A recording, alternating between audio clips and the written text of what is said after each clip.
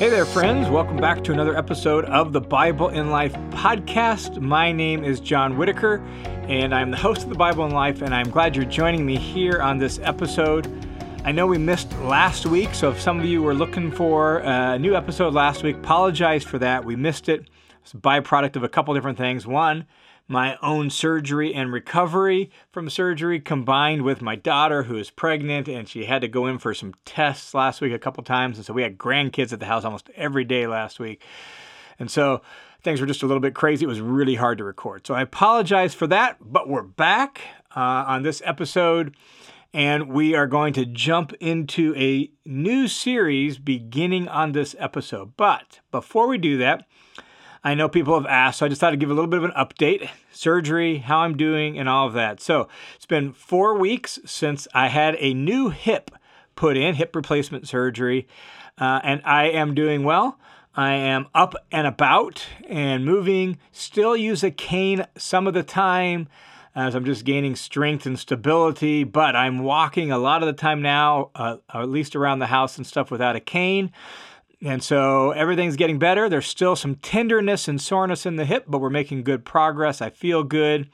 I'm sleeping better now that the pain has subsided some, and even the pain from before surgery that was just in my hip. So I'm getting better sleep. So all of that's good. So just wanted you to know I am doing well, and I am getting back in the saddle of getting stuff done here for the podcast, for the listener's commentary, and other ministry things that I do as well. So for those of you who were aware of my surgery and prayed for my surgery, man, thanks a ton. There were people praying for it, asking me messages, checking in on me, and I just appreciate that a ton. So thanks so much for that. Thanks for your care and your encouragement in that way.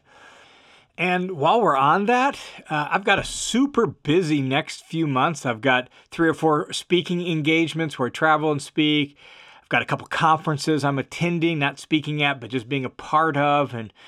And so between now and the beginning of May, I probably have 5, maybe 6 different speaking engagements, 2 or 3 conferences. So I got a really busy next couple months. So just keep me in your prayers on that, and that the Lord would put his blessing and favor upon my ministry and my writing of messages and my speaking and my traveling and all of that, and that in the midst of all of that, he would be honored and he would bear much fruit through what we're doing here in ministry. So just thought I'd throw that out there for you. I thank each and every one of you so much for the encouraging notes I get, the prayers you pray, and all of that. So thanks a ton for that.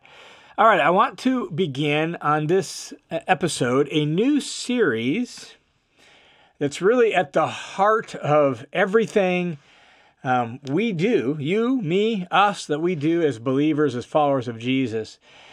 And so I want to kind of kick that off, and then over the next handful of weeks, I just want to explore a lot of things related to it. And so let me kick that off by asking you a question.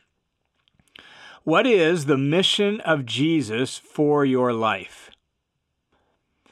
What is the mission of Jesus for your life? Now, the reality is, the details we may not know for sure. Details will look different for me than for you. It looks different for me than for my wife, right? It looks different for me than my son or my daughter-in-law or my son-in-law, right? For you, for my friends, the details may look different. But the fact is, there's one mission and only one mission that Jesus gave us as his people. And that is to be at the heart of those details. That is to be at the heart of what we do. And what's that mission? Well, that mission is very clearly stated for us by Jesus in Matthew chapter 28, verses 19 and 20. It's right at the end of Matthew's gospel. It's the last words, in fact, that Jesus speaks in Matthew's gospel. Jesus has been resurrected from the dead. He has been meeting with his apostles. We learn from Acts chapter 1 that he's been meeting with them over a period of a month and a half, 40 days. He has been teaching them things concerning the kingdom of God during those 40 days in a post-resurrection state.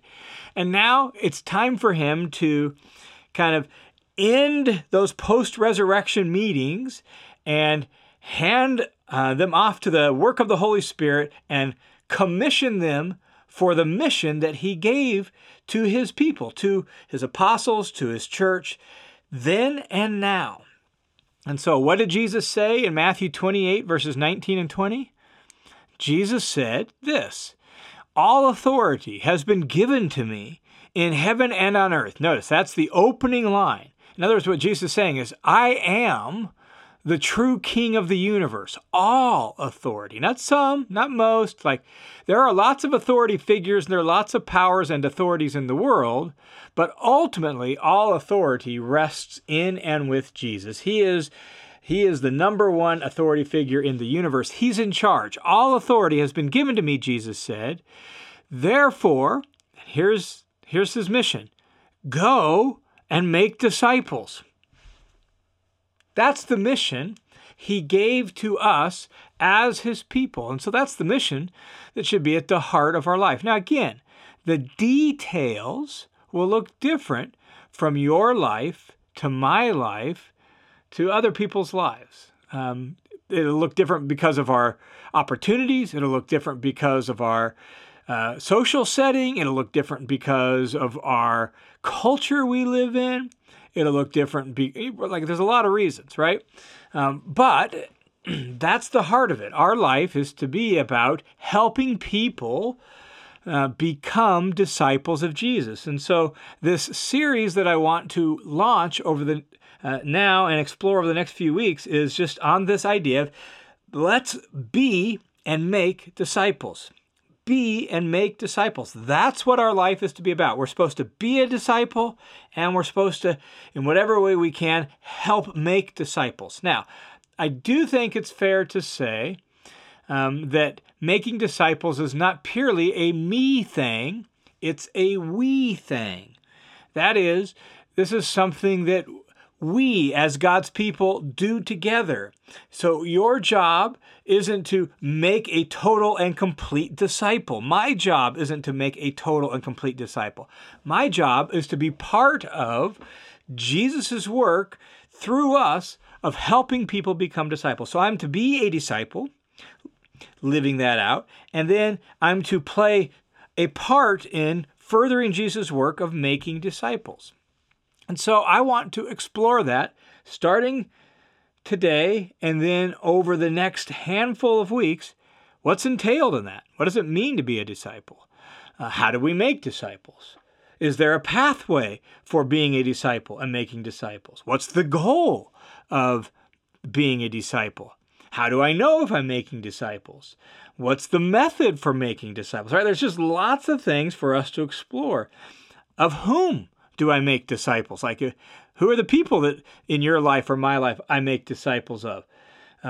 How do I know if I'm making a disciple or not? Right? There's all sorts of things. What's the engine, the motivation for discipleship, for both being a disciple? There's just all sorts of questions for us to explore around this theme that are really, really important. And if that's the central mission that Jesus gave us as his people, it's worth our time to reflect on and explore and think about.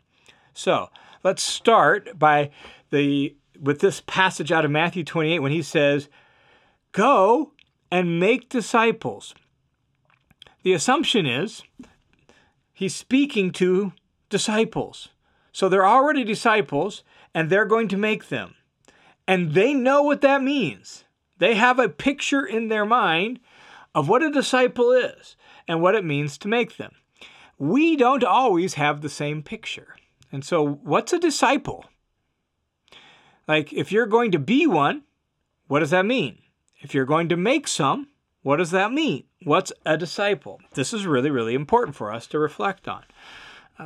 And sometimes when I ask this question in a live audience and hands go up, the kinds of answers I get, maybe these are some of the things you're thinking of. A disciple is a student. A disciple is a learner. A disciple is a follower. These are some of the answers I get, all of which are at least partially correct. The problem is what content goes in those words. So think about a student. In my context, where I live and teach, and I taught at a college level for full-time for 19 years, part-time ever since then. So I've spent a lot of time with students. And in my cultural context, what does a student look like? Well, a student is somebody who comes to a classroom, sits either at a desk or a table or someplace like that. They have their laptop out or they have a notebook out. They have pen and paper, and the teacher talks and they write down notes. That's a student, right? Is that what a disciple is? It's a fair question. When we say a learner, well, a learner is broader than a student because you can learn things in a lot of different ways. And so maybe that approach is a little bit closer. Here's the thing. When we talk student or learner, at least in my cultural context, think me again in the classroom, the students are writing down things in their notebooks. Why? Because they know there's going to be a test. And they want to get the right answers on the test so they get the right grades. In other words, the goal of being a student, as we typically mean it today, is to get the right information so you can pass the class. That's the goal of being a student. Is that the same goal of being a disciple? So when Jesus says, go and make disciples, his disciples who hear him say that, they have a very clear picture in mind based on their cultural context that shaped what they would do and how they would do it and what they would aim for. In Jesus' world, the Hebrew word for disciple was talmid. A group of disciples was talmidim. In Greek, the word for disciple is mathetes. In Jesus' world, and not radically different, at least at times in various parts of the Greek-speaking world, but in Jesus' world, when Jesus thought of a talmid, a disciple, what he pictured was a rabbi and disciple relationship. And the goal of that relationship was not so much to get the right information so that when the rabbi asked the question, you could get the right answer and thus pass the class and go on to the next lesson in rabbi school or whatever it was. That wasn't the goal. What was the goal? Well, the goal in that relationship was for the talmid, the disciple, to not just know what the rabbi knew, but that was a means to a greater end, and that greater end was to become what the rabbi was, to be like him. And so a disciple attached themselves to a particular rabbi with the specific aim and desire to imitate the rabbi, to learn what he knew, to learn his yoke, to learn his understanding of Torah and Scripture, to learn all of that in order that he might actually begin to adopt the rabbi's yoke, his way of life, his way of applying the Scripture and living the Scripture and relating to God and living it out. That was the goal. And so it was yes, there was information involved, but it was also highly relational. And it was all about becoming like the rabbi. So when Jesus says to his disciples there in Matthew 28, go and make disciples, well, that's what they've been doing for the last 3 years. Peter, James, John, right? These guys, they've been living as disciples with Jesus, following him around Galilee and down into Judea, watching him, listening to him, seeing how he interacted with people, and then meeting with him privately afterwards and debriefing with him and talking about it. And he's been challenging them, helping them think it through. And part of the reason I think Jesus chose Capernaum as his home base in Galilee was because it was a multicultural center in Galilee, and they could see him interact with all sorts of different kinds of issues and people and topics there in Capernaum. And they would watch, and they would see, and they would learn, and they would adopt, and they would practice, and they would try, and they would try to do the same things. That's how rabbi discipleship relationship worked in Jesus' world. And so that's the picture that Jesus and Jesus' disciples would have had in mind when he said, go and make disciples. Now, our culture is different. Our world is different. But here's the thing. Discipleship or disciple making always happens through some sort of life-on-life transfer. There's always a relational component involved in that. There's always somebody in some sort of way sharing what they know and sharing who they are and modeling it for you so you can see, so you learn how to be a disciple and how to take on their yoke. And that's why Paul can say in his letters, imitate me as I imitate Christ. He's a disciple of Jesus. He's making disciples there of the Corinthians. And so the things they see in him and his approach, including the things he tells them and instructs them, all of that, well, that's his way of following Jesus, his discipleship to Jesus. And he's saying, now, the things you see in me that are like Jesus, you imitate those things in me. He provides a concrete example of being a disciple. So he's living as a disciple, and out of that, he's making disciples. This is the entire way the early church moved forward. This is the entire way the early church changed the Roman Empire. This is the entire way the modern church will impact society and culture. This is the fundamental thing the church and each of us who make up the church are to be about. This is what we're to pray about. And this is how we're to live. We're to be disciples, and we're to use our life in whatever way we can to help other people live as disciples too. And here's what's really important to realize. There in Matthew 28, when Jesus tells us to make disciples, then he tells us immediately after that 2 specific things we're to do in order to make disciples. How do you make a disciple? Well, guess what? Jesus tells us there in Matthew 28, 19 and 20. So he says, go and make disciples. Then how do you do that? Well, baptizing them in the name of the Father, Son, and Holy Spirit. So the first thing that a newly formed disciple ought to do is get baptized. That's the line in the sand. That's to say, okay, I am identifying with Jesus and his worldview and his mission and his purpose and all that. I'm entering into Jesus, right? Like he now is going to be my master. He's got all authority. He's going to be in charge. He's the Lord. He's the teacher of my life. And so I'm going to be his disciple, even if that means there's going to be other human beings who are helping me live as disciples. So I'm entering into discipleship to Jesus.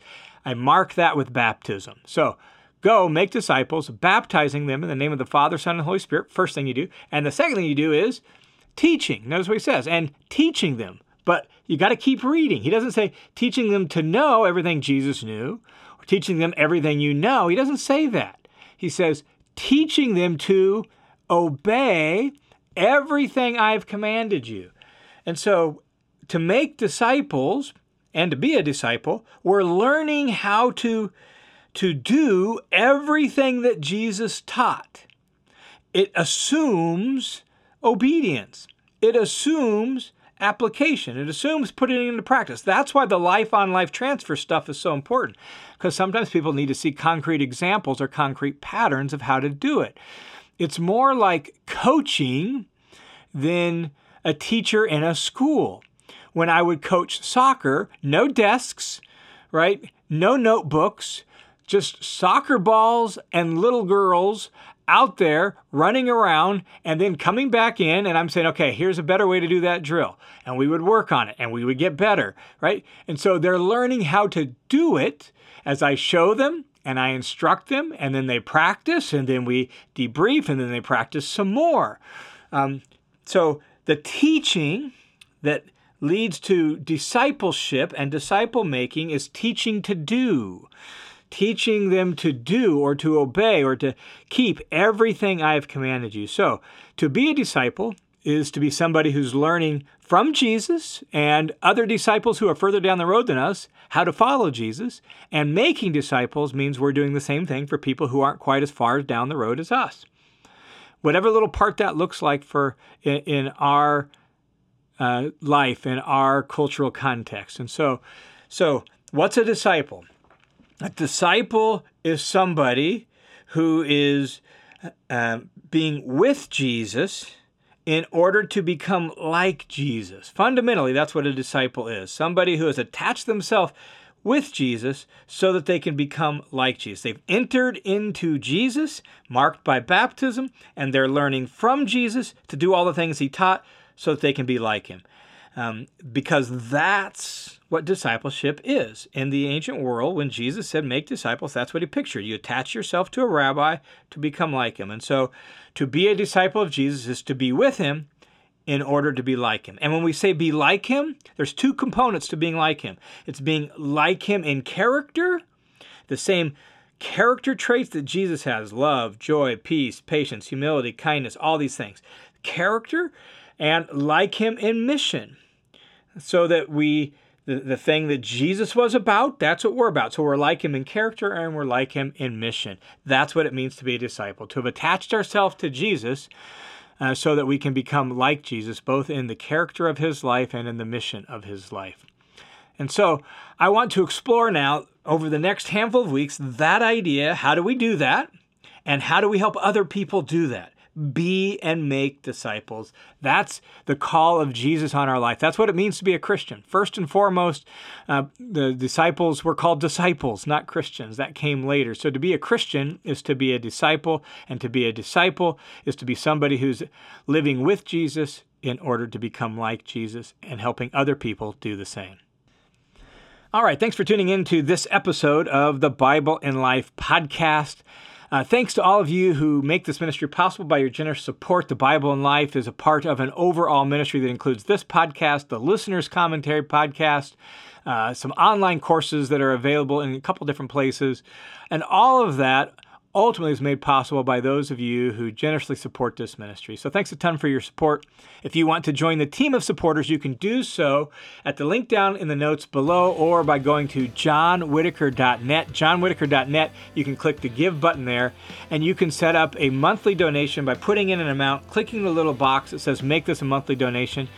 All donations are received in partnership with World Family Mission, a registered nonprofit. You can also set up a one-time donation there as well. Just put in the amount and click Give there. So thanks a ton for your support. God bless you guys.